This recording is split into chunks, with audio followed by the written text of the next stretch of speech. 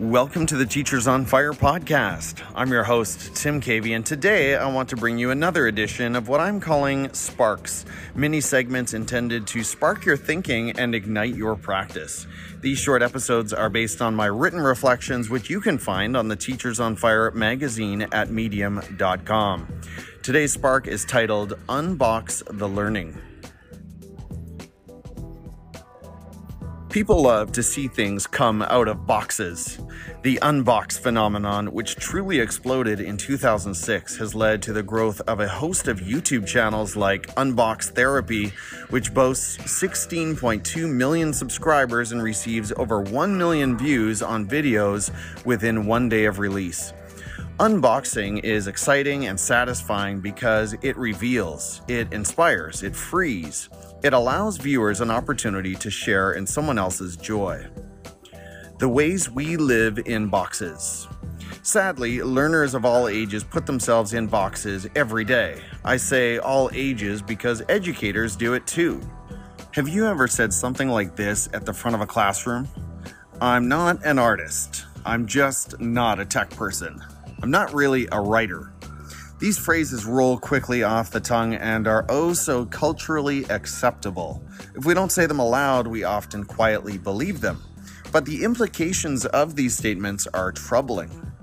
What we're really saying is, that's not something I can do. I could never improve in that area. Since learning hasn't come easily for me there in the past, I'm giving up on ever trying again. We're declaring what we are and what we aren't, what we can learn and what we can't. But would we accept that from our students? In Limitless Mind, Joe Bowler explains that the myth that our brains are fixed and that we simply don't have the aptitude for certain topics is not only scientifically inaccurate, it is omnipresent and negatively impacts education and many other events in our everyday lives. This is what you are, this is what you're not.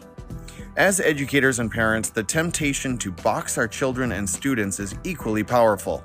We do so in ways that feel positive and affirming, using statements that aren't as obviously limiting as the negative examples above. Mike is such an athlete. Helen is a natural artist. Mattia is our resident math whiz. I've made these statements often in my career. You probably have too. We're trying to affirm kids, encourage them, let them know that we see their brilliance. But the language of labels subtly reinforces static conceptions of what kids are capable of. Instead of focusing on their process or product, we're saying, this is what you are, and by implication, this is what you're not. Encourage without labeling. In Mindset, Carol Dweck asks, quote, "Do you label your kids? This one is the artist and that one is the scientist. Next time, remember that you're not helping them, even though you may be praising them. Find a growth mindset way to compliment them." End quote. So when a child has done something wonderful, let's affirm their approach to a problem.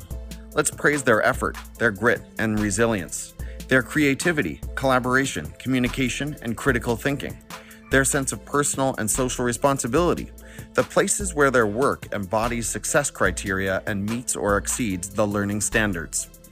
But let's resist the urge to tell students what they are and what they aren't. And let's avoid doing that to ourselves. Let's unbox the learning. My name is Tim Cavey, and I'm proud to contribute to the education conversation through the Teachers on Fire podcast. Make sure to connect with me at Teachers on Fire on Twitter, Instagram, and Facebook to catch more from me and hear from amazing educators who are bringing growth and transformation to K-12 education today. And if you're interested in hearing more audio blog content like this episode, make sure you subscribe to the Teacher Blogs podcast. If you're listening on a mobile device, just search for the Teacher Blogs podcast on the very same podcast player you're using right now. Thanks again for listening to this Spark episode, and have a great day.